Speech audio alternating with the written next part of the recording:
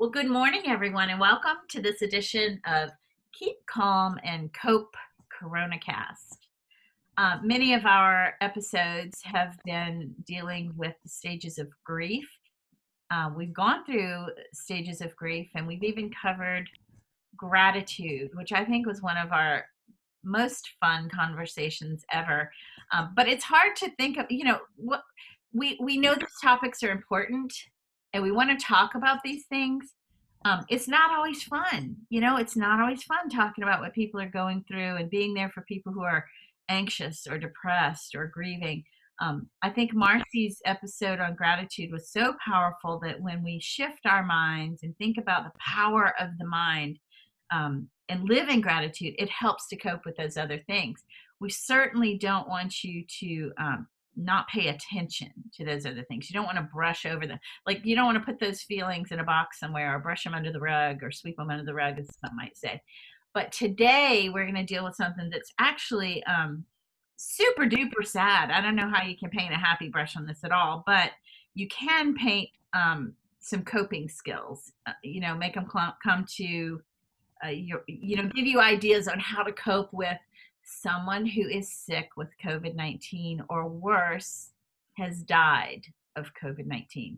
Now, I'm fortunate enough not to know anyone in my circle who has died of COVID-19, but I know that many, many have people in their circle. So Lindsay Griffiths is on the call today. Marcy Shunk is on the call today.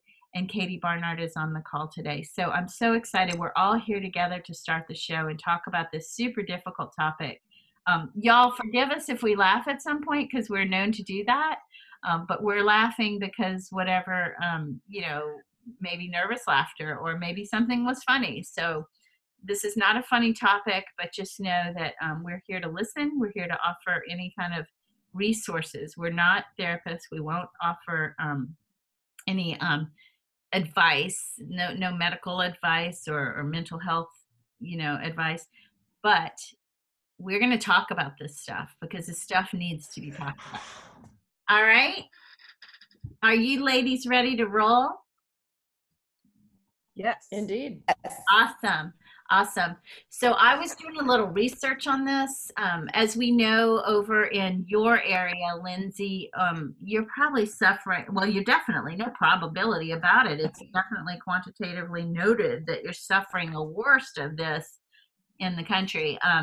The COVID-19 pandemic has altered everyone's lives, especially those who are in the hot spots. At least 20,000 people have already died from this. I think today the number's higher. That was, for sure. Yeah, the number's definitely higher. But I think for sure it's what, more than triple over where you live, Lindsay, in the northeastern corner of the United States. It's really, yeah. How do you feel about that? Well, I think even New Jersey may have passed. We're either second or maybe even first in the number of deaths. Although I cannot believe we're higher than New York at the moment. It's tough. I have a very good friend of mine works in a nursing home. She's a physical therapist.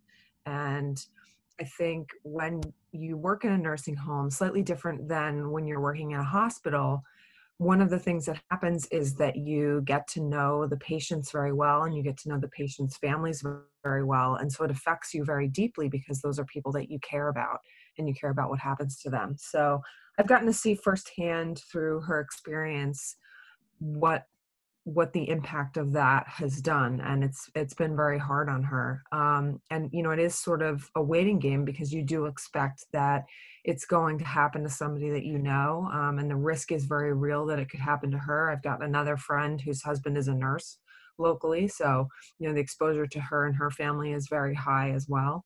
And just watching that happen is quite overwhelming and scary. And we've also had it too. I work with an international organization, and so the impact on our organization has been quite substantial as well. And we've had one of our members actually ended up in the hospital on a ventilator for several weeks, and fortunately he has been able to go home and is recovering at home. But It was a very real possibility there for a couple of weeks that he wasn't going to make it. And that was a very scary time for us in the organization, that someone we knew and really cared about was quite seriously ill. The fact that it's COVID-19 is taking the lives of people who wouldn't have otherwise died. So it's not what we thought in the beginning, where just babies and the elderly are vulnerable. I mean, we are now, I mean, like, there's no information that we can look to for guidance on this because we've never faced this before. So now when we see young people or teens or people who are, generally healthy, just get this and die. Like you mentioned, the guy that we know who, I don't know if we should mention his name, but I think you did mention his name before, Lindsay, who was on the ventilator. Once you're on the ventilator, you're like, oh my gosh, this is it. It's very scary. But I think one of the things we should talk about is how do we're sort of collectively grieving this. We're grieving the losses for people we don't know. We're grieving the losses of things that are happening, like our normal sense of life, our normal life connections, jobs. I know a lot of people, 19 people I know in my circle who have lost their jobs because of COVID-19. That's a lot of collective grief right there.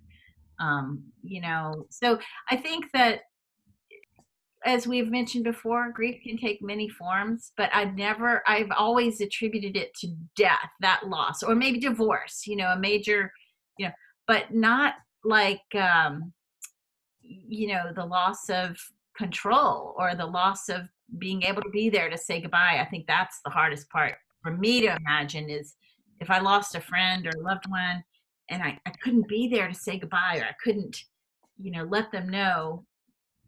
Even when you're diagnosed with COVID-19, you should definitely have a chance to say goodbye and to process your feelings. But I think that's not happening. That's not happening even. I'm sorry to jump in. Lindsay, go ahead if there's something.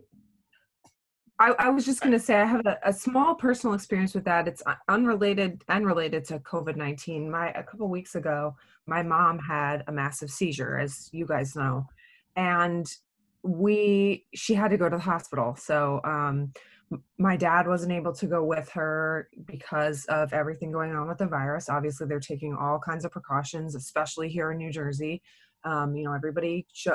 Fortunately, the emergency medical services were fantastic. We're very lucky to live in an area where our nurses, our doctors, our EMTs, the police are all incredibly wonderful, very kind. They showed up very quickly at my parents' house. The EMTs happened to be right up the street from them, which is lucky. But my dad couldn't go with them, and we couldn't go with them. And we didn't get information from them for a couple of hours, and that was only because my dad called. So not knowing in that period of time if my mom was okay, if she was going to have another seizure, if she was going to survive that, and not knowing if she was going to be able to come home again, or if we were going to be able to go and see her, if she wasn't going to get the chance to come home. I got a glimpse at what people are going through who are going through this process of basically seeing off their loved ones to go to the hospital and then not seeing them again. Yeah. By that virtual experience of having to say goodbye, where nurses and doctors are able to sort of sneak those tablets in to do that. And I cannot imagine having to do that.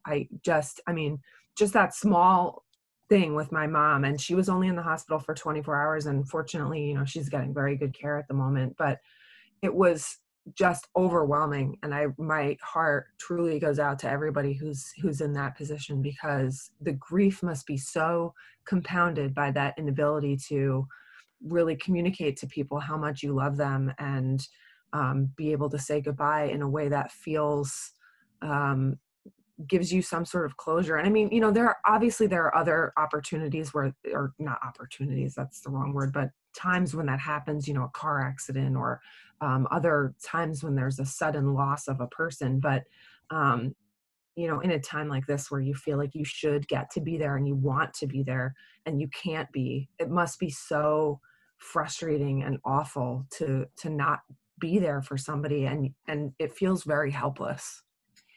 I agree. Doesn't that lend a lot of power to the phrase of, carpe diem, you live like it's your last day? I would be distraught if I lost a loved one or someone close to me and I wasn't able to say my goodbyes. Lindsay, I think the story of your mom is super scary. I mean, like, because in my mind, even going to the hospital puts you at risk, or being around healthcare people. Those are the people you need the most in that. But wow, you must have been terribly worried. Yeah, it was. And my dad had seen the whole thing happen, and it was extremely traumatic for him. And, I obviously broke quarantine to go over and be with him, which was a difficult decision, but one that my sisters and I discussed and very quickly made this. I'm the closest geographically to my parents. And so we made that decision that it made the most sense for me to go over and sit with him and be with him so that he wasn't by himself, and to support him. And I was there with my mom then when my dad had to go grocery shopping a couple days later. And apparently the hospitals are doing such a great job of separating Yeah. regular patients from the COVID patients that my mom didn't even need to be quarantined after she had been in the hospital, which Oh, I wow. found just amazing. Yeah, they weren't concerned at all about that because she did ask. I'm so Um, happy to hear that the healthcare system is working so well in such trying times where the numbers are so high. Well, I'm glad. Look, it's always refreshing to hear when our United States healthcare system is working at all. But the fact that it's working so well where you are, it's really great. Thinking about your feelings, or what I would have felt if I were in your position. Now, y'all know my mom is in a different state than your mom. I would feel that way for sure. All the anxiety and concern, and want to be with her no matter what, and break quarantine to do so, and check on her. I do believe, at least in California, you can be with immediate family. So that would have been no question. If my son or husband were in that situation, or if my mother were like yours, I would have been there too. A little idea. Okay, so I was doing a little research about this, and I didn't know this existed, but because a lot of people who are in their 20s and 30s and so are suffering COVID-19, which, as I mentioned earlier, we didn't expect to happen. There's this great. It's called the Dinner Party. It's a great platform for people of that age who are accustomed to technology and online groups and chatting virtually and such. It's a place they go for grieving. I thought that was really interesting. It's I don't know why they named it the Dinner Party, but I guess if you're like I am, you celebrate someone's life after they're gone. But these lives are so short. These are 20 and 30 something year olds, and that's just obviously too early. But I thought that was pretty cool that they have a place you can go. And even if you don't know everybody in the group, the person you're grieving, you all know. So it reminds me of that old movie, oh my gosh, help me here, where they all get together. Their friend passed away. The Big Chill? That's it. Thank you. Was that Katie? It was. I'm trivia. You are so cool. You're totally that's the movie. So it reminds me of sort of a virtual that, like, it's called the Dinner Party, and it's for 20 and 30 somethings to go to grieve. And of course the common pain point is the person who passed. So I think that's pretty cool that that's available today, that since we can't be there with our loved ones who are sick and passed, that's a good alternative. Another thing that makes me think about is, let's make a list of the people you're going to call and check on every 2 weeks. Friends, family, somebody you used to be close to that you still care about a lot, but you haven't talked to in a long time. Put some, check-in duties on your calendar. Somebody who might be living alone or feeling isolated, or even like those 19 women I know who lost their jobs. I mean, I check in with them, I help them, we try to network them. I don't know that there's anyone who's really hiring right now, not in the way that would replace the jobs they lost. But reach out to people who work in your field and pass along the names of people who've lost their positions, and then just check in. We check in every week. So I love y'all. We Facebook message, we meet on this podcast. Marcy, you check in, don't you have family across the country? I do. And it's interesting because I was thinking, in addition to having the grief with not being able to be there to say bye to someone, there's also right now, I feel like there's this extended period where many of us aren't able to see our parents at all, or are afraid to see our parents. And, my parents live 10 minutes from me, and at this point, for the first couple of weeks of quarantine, we were really strict. And then as we started feeling more confident that we weren't sick and the boys were out of school, we will do patio meets where, we'll come over and we'll just socially sit in separated places, but be able to at least have a conversation and see each other. And it's so hard. It's so hard not to be able to, hug your parents and things, but at least I can physically be in their presence. And that's possible for me because I live in their vicinity, and it's not possible for anybody who has to travel to do that.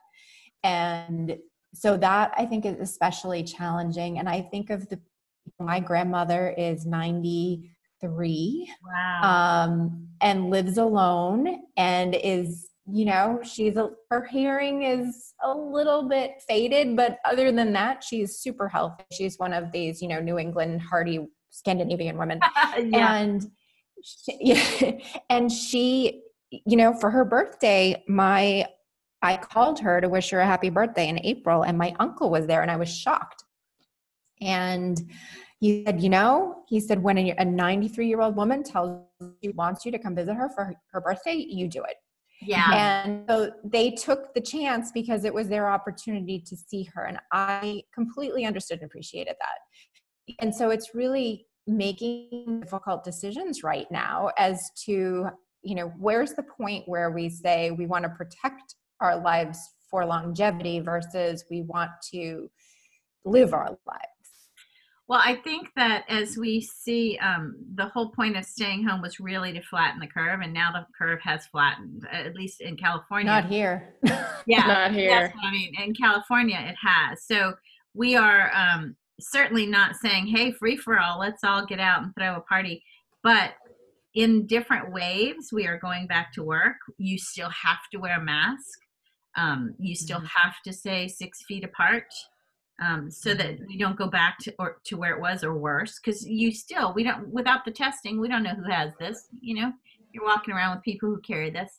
But I wanted to talk about the fact that that's really, I think that some of the isolation for some people is worse than the fear of the COVID-19. So I kind of think it's awesome that your uncle visited. I mean, that is his mom. So they do say immediate family needs to be there for one another, just practice cautionary measures. So I think that's really awesome that he was there to visit his mom. I want to say that I read a little bit about, how to handle this. And one of the ideas was to consider postponing grief.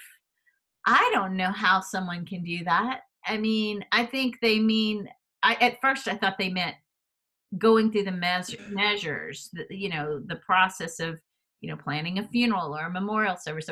But how do you postpone grief? I don't think you can control grief, right? I mean, we've talked a lot about grief on this show. Can you? I mean, I don't know if I could postpone grief. Well, I feel like anyone can, but I don't know that it's healthy. Right. Oh, I got. I mean, it's you can bottle it up for so long, and then it comes out. And if you don't give yourself the space to do it, it's going to come out at a time you don't want it to. That's what in a way you don't want it to, or toward a person you don't want it to. Yeah. Go ahead. I mean, we're in such a surreal situation. I have a friend, and in fact, I interviewed her last week on my other podcast, and her father passed away on March 3rd. And wow. Yeah, right at the beginning of everything happening. And so they haven't been able to have his memorial service because of the quarantine. Yeah. And so she and I had a conversation about postponing grief, because she said it's been, not that they haven't been grieving per se, because she's living in her childhood home. That's where she lives with her mom and one of her brothers, and a few days a week with his children. He's divorced.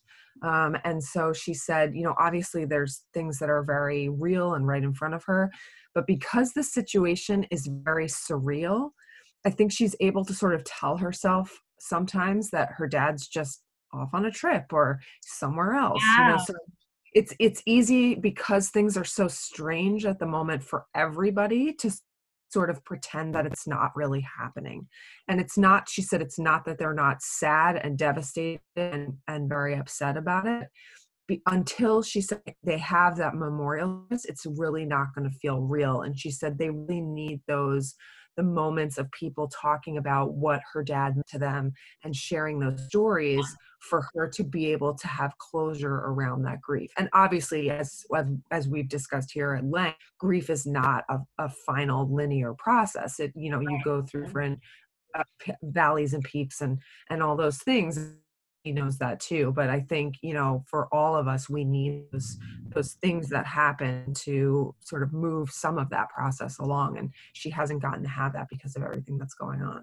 Do you guys know anybody who is, have you ever heard the phrase dissociative fugue? I think it's a self-defense mechanism where you put yourself in this place of, you're sort of you're just going through the motions. You're sort of not your own self. And has anyone on the call heard of that before? Dissociative fugue? Yeah. Yeah. So maybe I'm very good with that. Yeah. So I probably lived through that when I went through my last divorce a little bit, because I had to raise a child. But yeah, you sort of put yourself in auto mode. You get it done. You go through the motions. It's a safety thing. It's a self-defense mechanism. So I think that your point, Lindsay, about telling stories and listening, I think that's super powerful. Katie, did you want to say something that I interrupted with my dissociative? Yeah, no, you're good. In terms of, the new funeral experience, my mother-in-law lost her father. She's my husband's stepmother, so we were not close to Grandpa Grover. I had never met him, but I had tremendous heartache for her. Yeah. He was admitted to the hospital. It was non-COVID related, but he could have no visitors, and he passed alone. And Aww. yeah, it's brutal. And then for the funeral, they could only have so many, I think 10 or under people there. So it was her and her sister and the immediate family. But what got to me is later they were talking, there was some conversation about, Central Missouri, what funeral homes are doing.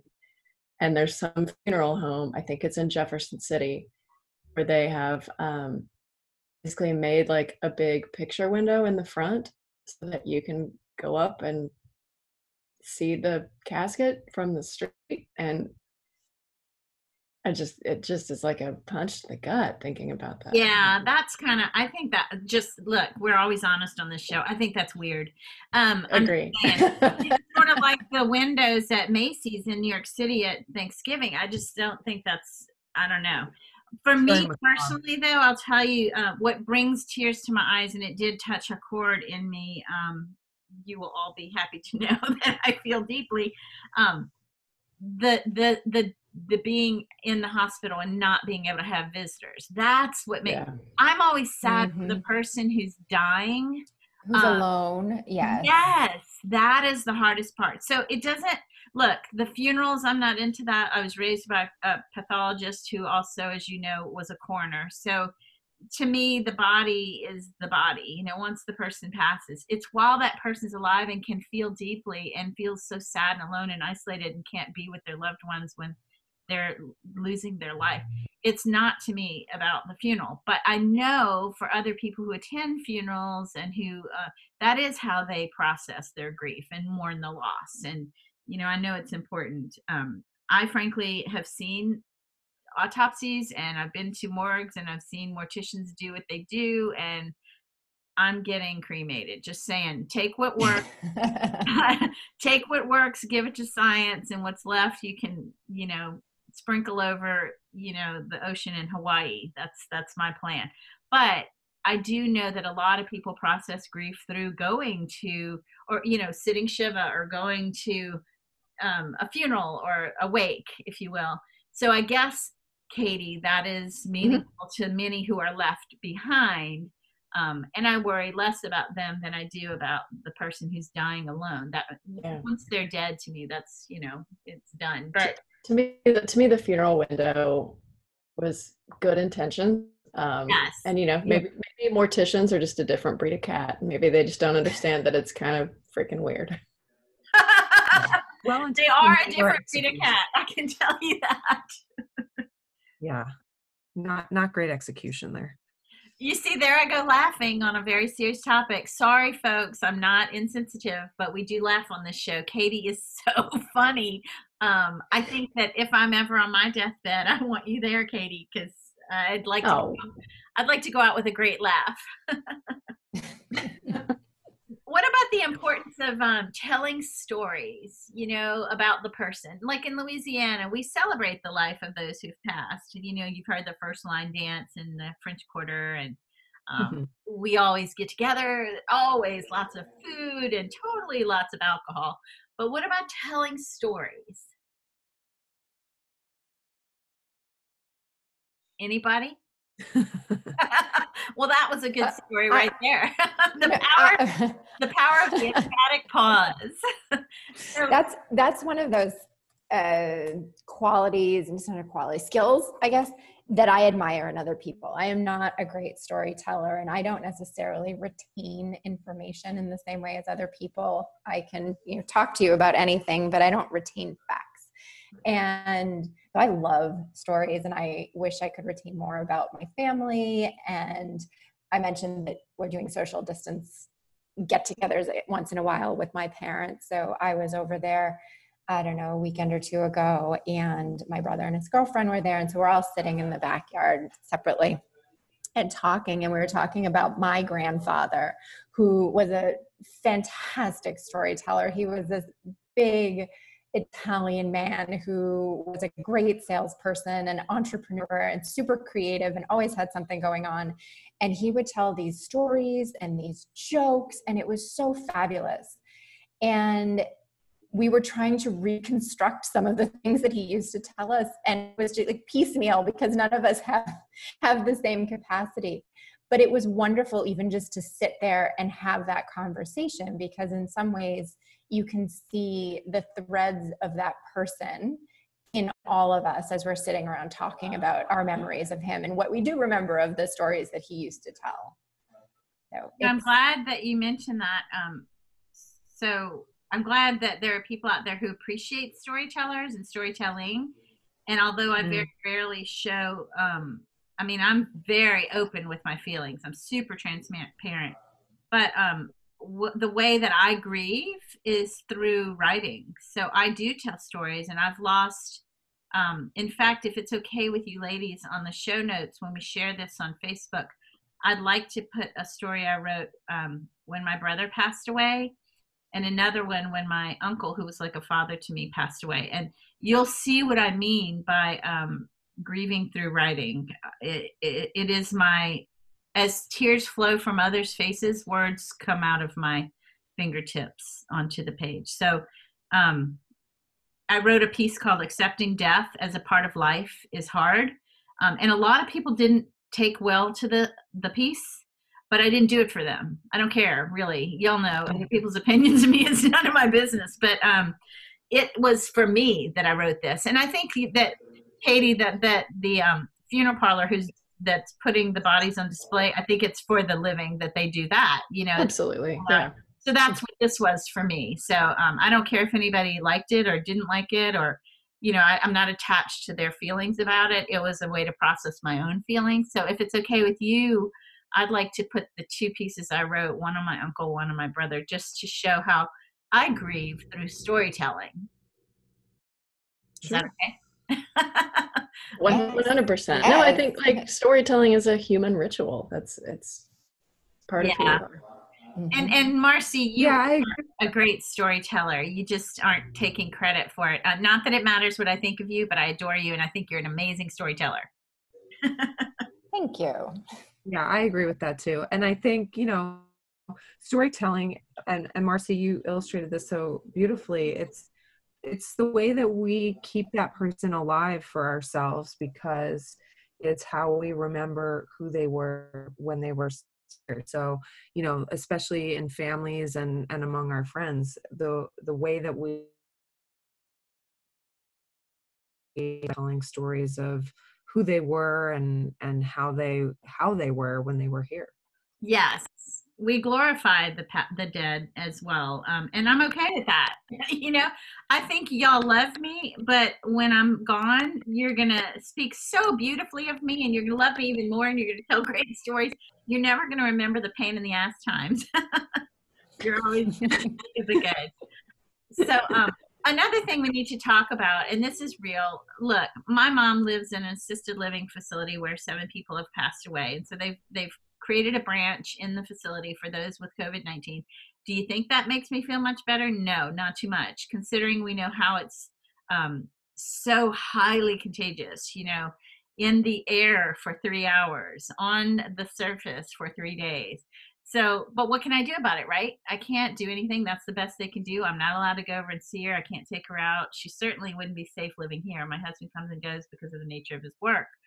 But it's the reality. So she sees people being wheeled out in the ambulance, and before they get to the hospital, by the time they get there, they've passed. It's a scary reality. And she's 85. So, as you might imagine, most of the people there are elderly. They're fitting the stereotype of the most vulnerable. Certainly, we've learned that that's not always true, but in her case, the old people are dying of COVID-19. How do I handle that? I've had to learn to go with that. I have no control over this. I have to let it go.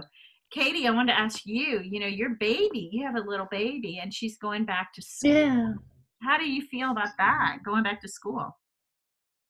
Oh, up and down and all around. I will say it absolutely has been huge for mental health. And that's kind of where we came down on it, that mental health matters. Trying to, my husband's basically running a law practice downstairs. I run a business, and when it was just the two of us and a baby for 12 hours a day, it was brutal. I ended up doing a lot of research. Of course, confirmation bias, had to make sure I checked that. Like Switzerland, some guy came out and said, babies aren't even carrying the virus. I thought, I believe that science. And then I'd be like, oh, wait, right. Wow. But even taking an objective look, she's in the lowest risk age group. I also just have gut trust in her daycare facility. They're in the neighborhood. They're great. They're taking lots of extra precautions. It still weirds me out, and it may be a week by week thing.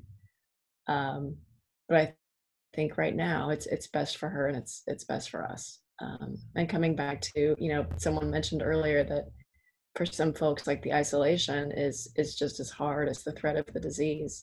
Yeah. And I think we're at a point where we've all been in this for about 2 months at least, and mental health does matter. And if there are some, I'm not saying go get a haircut and throw caution to the wind, but with prudence, if there are some things we can do to preserve mental health, that does matter. Well, I do know that I think that Lindsay brought this up. Lindsay, you have such great resources, by the way. And hey, let's give a shout out to your amazing podcast. Why don't you mention what it is, when it is, what's it called, and how can we tune into it? And then I'm going to talk about mental health from an expert. Sure. It's called The Weekly Quarantine. It comes out on Monday mornings. Nice. And you're so great at that, I'm sure. I'll tune in more for certain. But let's talk a little bit about where to go to get mental health now that you can't just hop in your car and drive someplace. I think Lindsay talked about Talkspace before.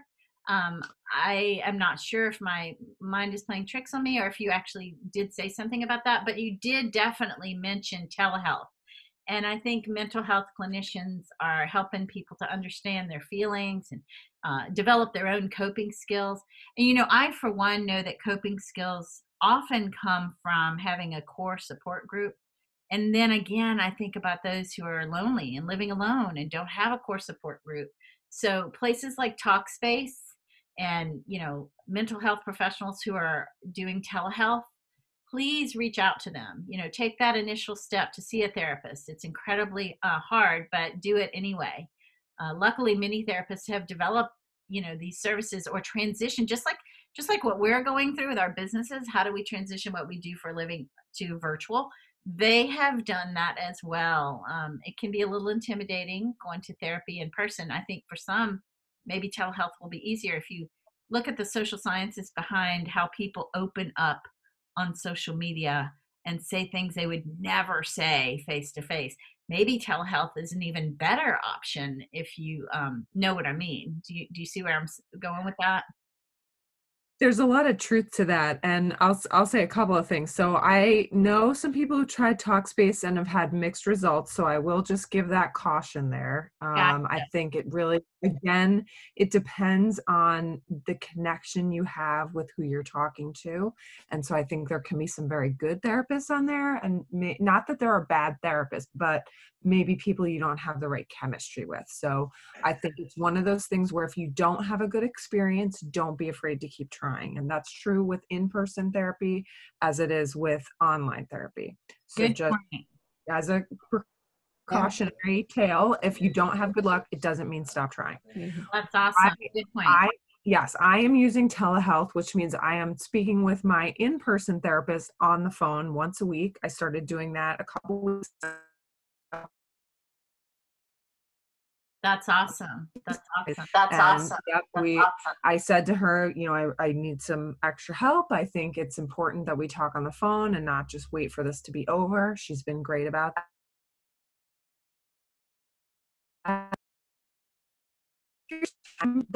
You can still do that.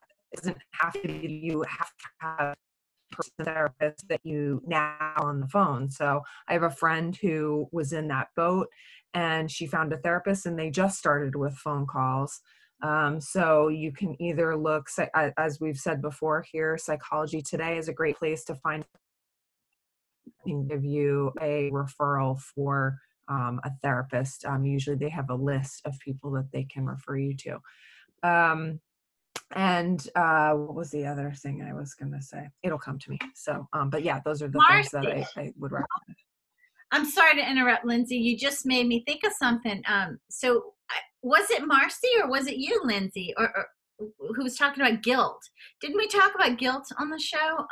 Yes, we have. Yeah. So look, Such a good time. I have to tell, that was not the smoothest segue. I just interrupted Lindsay and said, Marcy, talk about guilt. But, when you're not, I love that I get called out for that. How's that? You know what? Y'all don't even ever talk to me about guilt, because look, guilt and gossip are the two biggest worthless endeavors. I mean, like, that is just in my opinion. But I know that most people I know suffer guilt in some way or at some point in their lives. I mean, I was raised Catholic. They tried to put guilt upon me. It was the gift that kept on giving, but I don't buy into it. However, a lot of people do get caught up in guilt. What do you think, Marcy? Oh, no question. I mean, I don't try and dwell on it, and I know that it is not a feeling that I should be feeling, and I try and discount it, but without question, if something goes wrong, and I do it more often than not with parenting, there's always this question, and I don't know if it's just more not knowing if you're doing a good job and the rewards are so far away. That's part of it, but it's that feeling of, gosh, was that the wrong thing to do? And feeling guilty about, excuse me, making mistakes in that regard. That's probably the one place where I feel guilt pretty frequently. In other instances, I'm with you. It's not something that I spend a whole lot of time on. And I think part of it is guilt comes with, in part, worrying about what other people think of you. And so if you release that, then you can release a lot of the guilt. So my guilt is all about the way I think of myself instead. So yes, I don't think it's healthy, and I certainly isn't useful, right? Feeling guilty about something that I did with parenting or whatever is not helpful to anybody other than perhaps to give me a check the next time it comes around to think if there's a different approach that I might use. That is a powerful lesson. I would say that, Yes. you know, so first of all, if you ever do care about what other people think of you, you're a rock star, but you shouldn't care about other people and what they think. But if you do, we just know that we think you're amazing. Okay. But there are two kinds of guilt. You know, there's the guilt that you know, did or didn't do something. And then in this case, I think during COVID-19, a lot of people might suffer what's called survivor guilt. It's often, you know, more pronounced, and it makes you feel like you shouldn't be happy in this time of sadness, or maybe it should have happened to you and not someone else. Or what if your child passes of COVID-19 and you're alive? That's like, oh my God, that's the. Uh, I don't think that should happen. I don't think we should outlive our children, but I don't get to make that decision. That'd be nice if I could, but I think survivor guilt is going to be very prevalent during this time of crisis. And that is the one guilt of the two that I could see, you know, that is not a waste, you know, like, well, it kind of is a waste, you know, but it also is something that I think a lot of people couldn't help but feel. Now this feeling of I shouldn't have done something, that guilt, that's a waste to me. You live your life, you do the best you can. Don't do stuff that you're going to feel guilty for, and then let it go, move on. So what do you think about survivor guilt, at least? Susan, I think your point about survivor guilt is really an important one, because I think it extends past just the, you know, people being sick from COVID-19 or passing away from COVID-19. I think because there's so much grief around everything,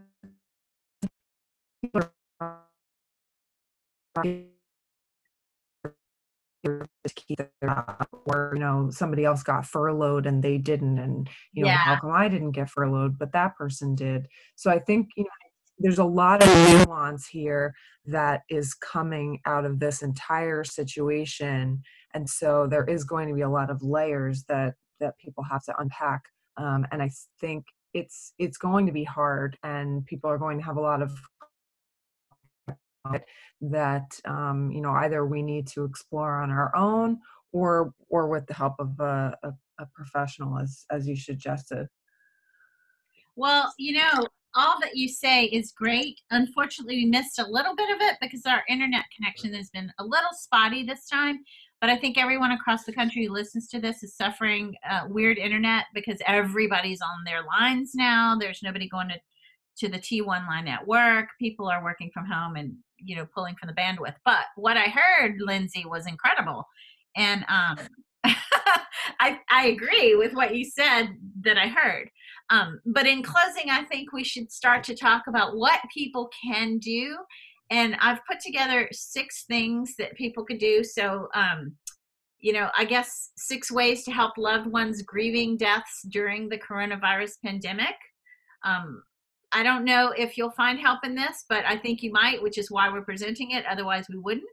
But the first is to go ahead and plan a funeral or a memorial, you know, even if it means you can't implement or act on it till later.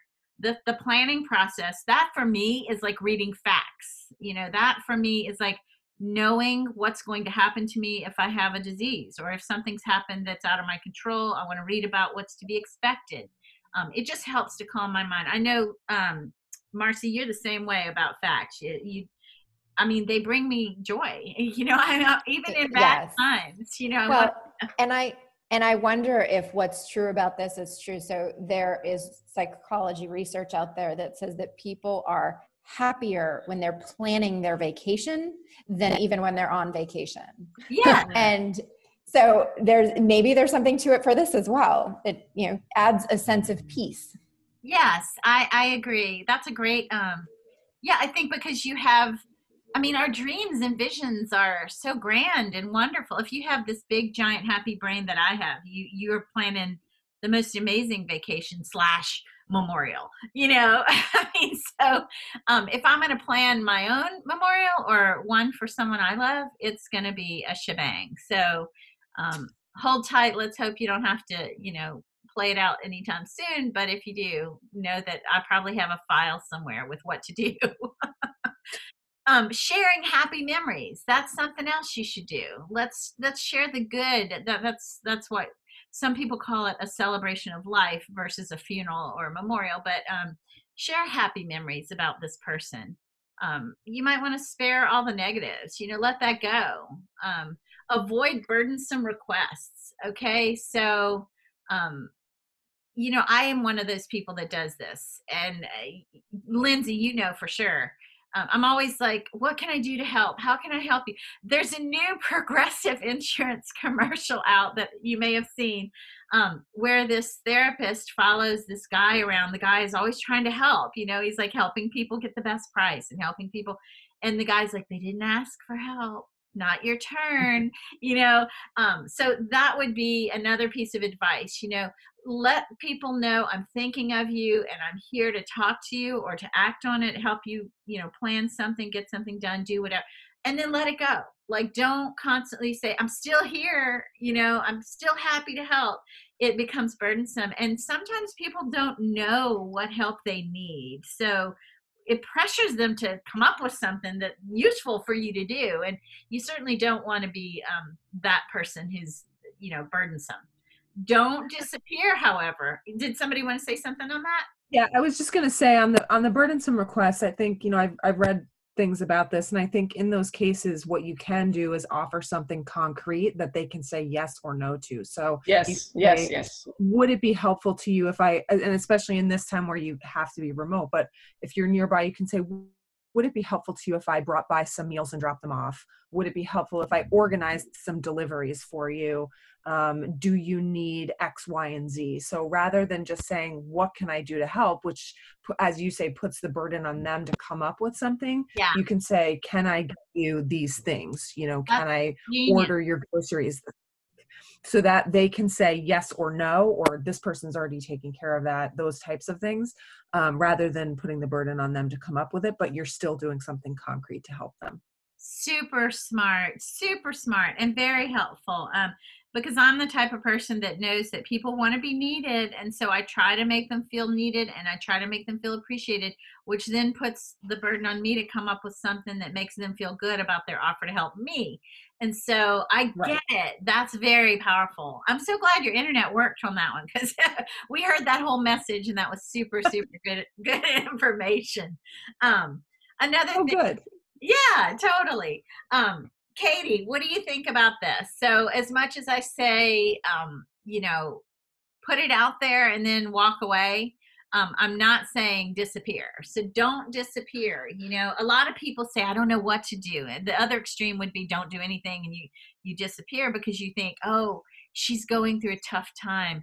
And Katie, I want to hear your input on this too, because we talk about our husbands all the time. My husband says to me, I just need to be left alone to process these feelings. But women, they want you to reach out and talk to them and lean in and be a shoulder to cry on and listen. Third level listening is, I think Marcy calls it. But it's different for different people, not just based on gender. My husband will come out fine if he's just alone in his cave for a little while. That pursuit retreat thing. So what do you think, Katie, on this? No, I think it's huge. And I have a good girlfriend who, very unrelated to COVID, lost a child, but she'll say over and over again how hard it is when people just act like it never happened. Wow. And so I think, I think that human need persists, pandemic or no. So people need to feel acknowledged that this loss did happen. But then also it's, okay, how do we still show some TLC in the age of social distancing? Texting is not that intimate, but maybe it's what we have right now. And so, I've learned a lot about grief from Ashley and how she processed her loss. But, she said, say my daughter's name, bring her up, because she said, you're not reminding me that she died. I know that she died. I know every day that she died. Yeah. But when you bring it up, you are acknowledging that it's okay for me to be remembering that I'm not alone in this, that I didn't make this up, that it's, you're validating my feelings. Yeah. That's so, making me cry. we're coming up on Mother's Day, which pandemic or now Yeah. is loaded for a lot of people. And so I think, Yeah. it's similarly just saying, hey, I'm thinking about you. This may be a tough day with what happened, or, hey, I just remember, going back to stories like, hey, I just remembered that time that so-and-so did this. And, maybe we are stuck with shitty text sympathy right now, but it's what we have. And I do think that checking in, it matters. It helps.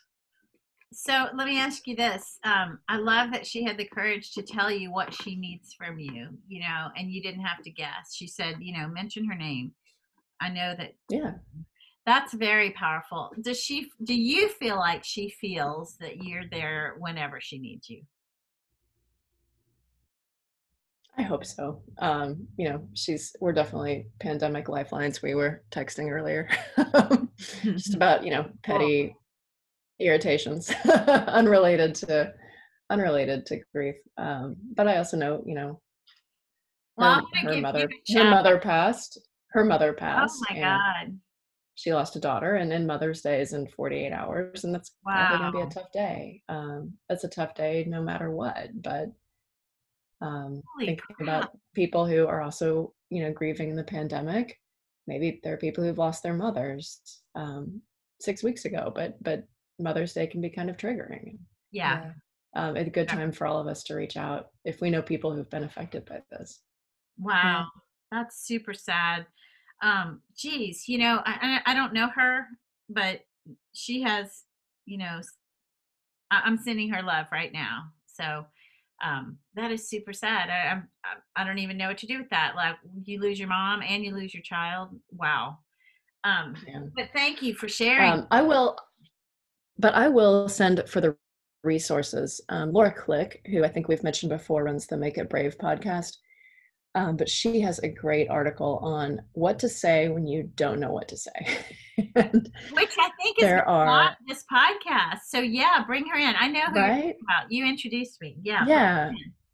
There are circumstances, whether it's, right now, there's so many of them, whether it's your business is suffering or a loved one is suffering or you're depressed and you're isolated, that we're dealing with just unprecedented sadness. And sometimes, it's okay to just say, this sucks and I don't know what to say, but I love you. I mean, that's an okay, valid thing to say. Yeah. I find comfort in that when somebody's like, okay, so this is not as serious as losing a loved one, but for some it is. Let's say you lose, through a breakup, your boyfriend, and then all your girlfriends come to you and say, oh, he was a loser and he was terrible and you're better off without him. That doesn't make anyone feel better. It makes it feel like, gee, I have bad choice making skills, or, the best thing you can hear is, it's hard, it hurts, you loved him, it was sad, he's gone, it's terrible, I feel your pain. Take NyQuil right now. But I think that you don't see that very often. I think so I mentioned a friend earlier, and she went through a divorce, and everybody started calling her husband a loser and saying that how he had cheated and all this stuff. That did not make her feel better. It's like you end up defending your own bad decision or bad choice, or your own, because there were good times, obviously, or there were some things that brought you together. But I'm just saying that, yes, what you just said is the true definition of empathy. Like, really, this sucks, this is terrible, you're right to feel that way, and those who aren't allowing you to feel that way are wrong, and just turn off your listening ears when they come around. Click click. This is a total tangent, but I know Marcy and Susan, you'll appreciate this. One of my favorite reactions to my divorce, a lawyer I worked with said, I don't meddle in affairs of the heart, but congratulations or condolences, whichever one applies, and I'm on your side. Wow. That's nice. That's pretty, that is very feeling and warm for a lawyer. I mean, I think in lawyer talk, that's pretty powerful. Hey, let's not pick on the lawyers. Jeez. Hey, I'm lawyer appreciation. I'm married to one, but I'm saying, you know, men don't usually like to get all warm and fuzzy and dramatic and deep and all that stuff. So I think for not only a man, but for a lawyer, that's pretty good language. That was his way of opening the door to you to say, let's do this. So I like that, actually. I like that. Let's talk one or two more things that you can do. Provide mental health support if you can. Now, we do our best here as just 3 or 4 chicks dishing, depending on the day, the Friday of the week. It's usually 4 of us. Sometimes it's 3 of us, but we dish about this stuff. We are not healthcare professionals. Just to know, you know, we'll send you where you need to go. We'll give you resources. Lindsay for sure has provided some amazing telephone numbers and links and email addresses. So if you need any of that, please go to our group on Facebook and look up the show notes and click a link, because, you know, don't wait for that. That is something you don't want to put off. If you need to talk to someone, if you need to get support from someone who actually has the tools and resources to help you heal, that's the number you want to call. Last, Always professional. go ahead. Always go professional, I say. Yeah. Go pro or go home, right? That's right. Actually, that's not even a thing. I just made that up. It's go big or go home. Yeah. No, let's do it. Go pro or go home. Go pro or don't go. How about that? Lastly, plan for the future. You know, don't forget there'll be a day when we get through this, whatever the other side looks like. That's impossible to predict when or what it'll look like right now, but we will get to some place different. The one constant in life is change. And I don't speak French very well, but if any of you do, you know there's that saying, the more things change, the more they stay the same, or vice versa. But that's true. We will get to the other side of this, you know, and you need to think about positive activities and ways that you'll spend your time once this changes. And, you know, not to be morose, but in the times when I was most unsure in this crisis, what I found peace in is being innovative, being creative, saying, what can I do to pivot in this time? What can I do to, you know, protect myself, my family, and my business on the other side of this, so that I'm not on the other side of it going, oh my God, it doesn't look anything like it did before. You know, life is not at all like it was before. And I'm going to now have to be creative and innovative to survive. No, now's the time to do that. While you're sitting in this space, wondering what it might look like, know that things will never, ever be what they were. Never. I don't care if you're one of those crazy pandemic people who watch that silly video that's now nowhere to be found. Have any of you heard of it? Oh, Lord. Oh my I heard God. about it, but Yeah. Well, don't go looking for it, folks, because it's been pulled off the internet as just the bunk that it is. But if you're still one of those loony people, and I'm going to call you like you are, if you're one of those loony people who thinks this is a hoax, after I'm done telling you to go F yourself, I'll probably tell you that you should still practice social distancing and wear a mask so that you yourself don't get this and die. But that'll be all that I should say today. Anybody else want to say anything in closing? No, I definitely think we need to close on that note.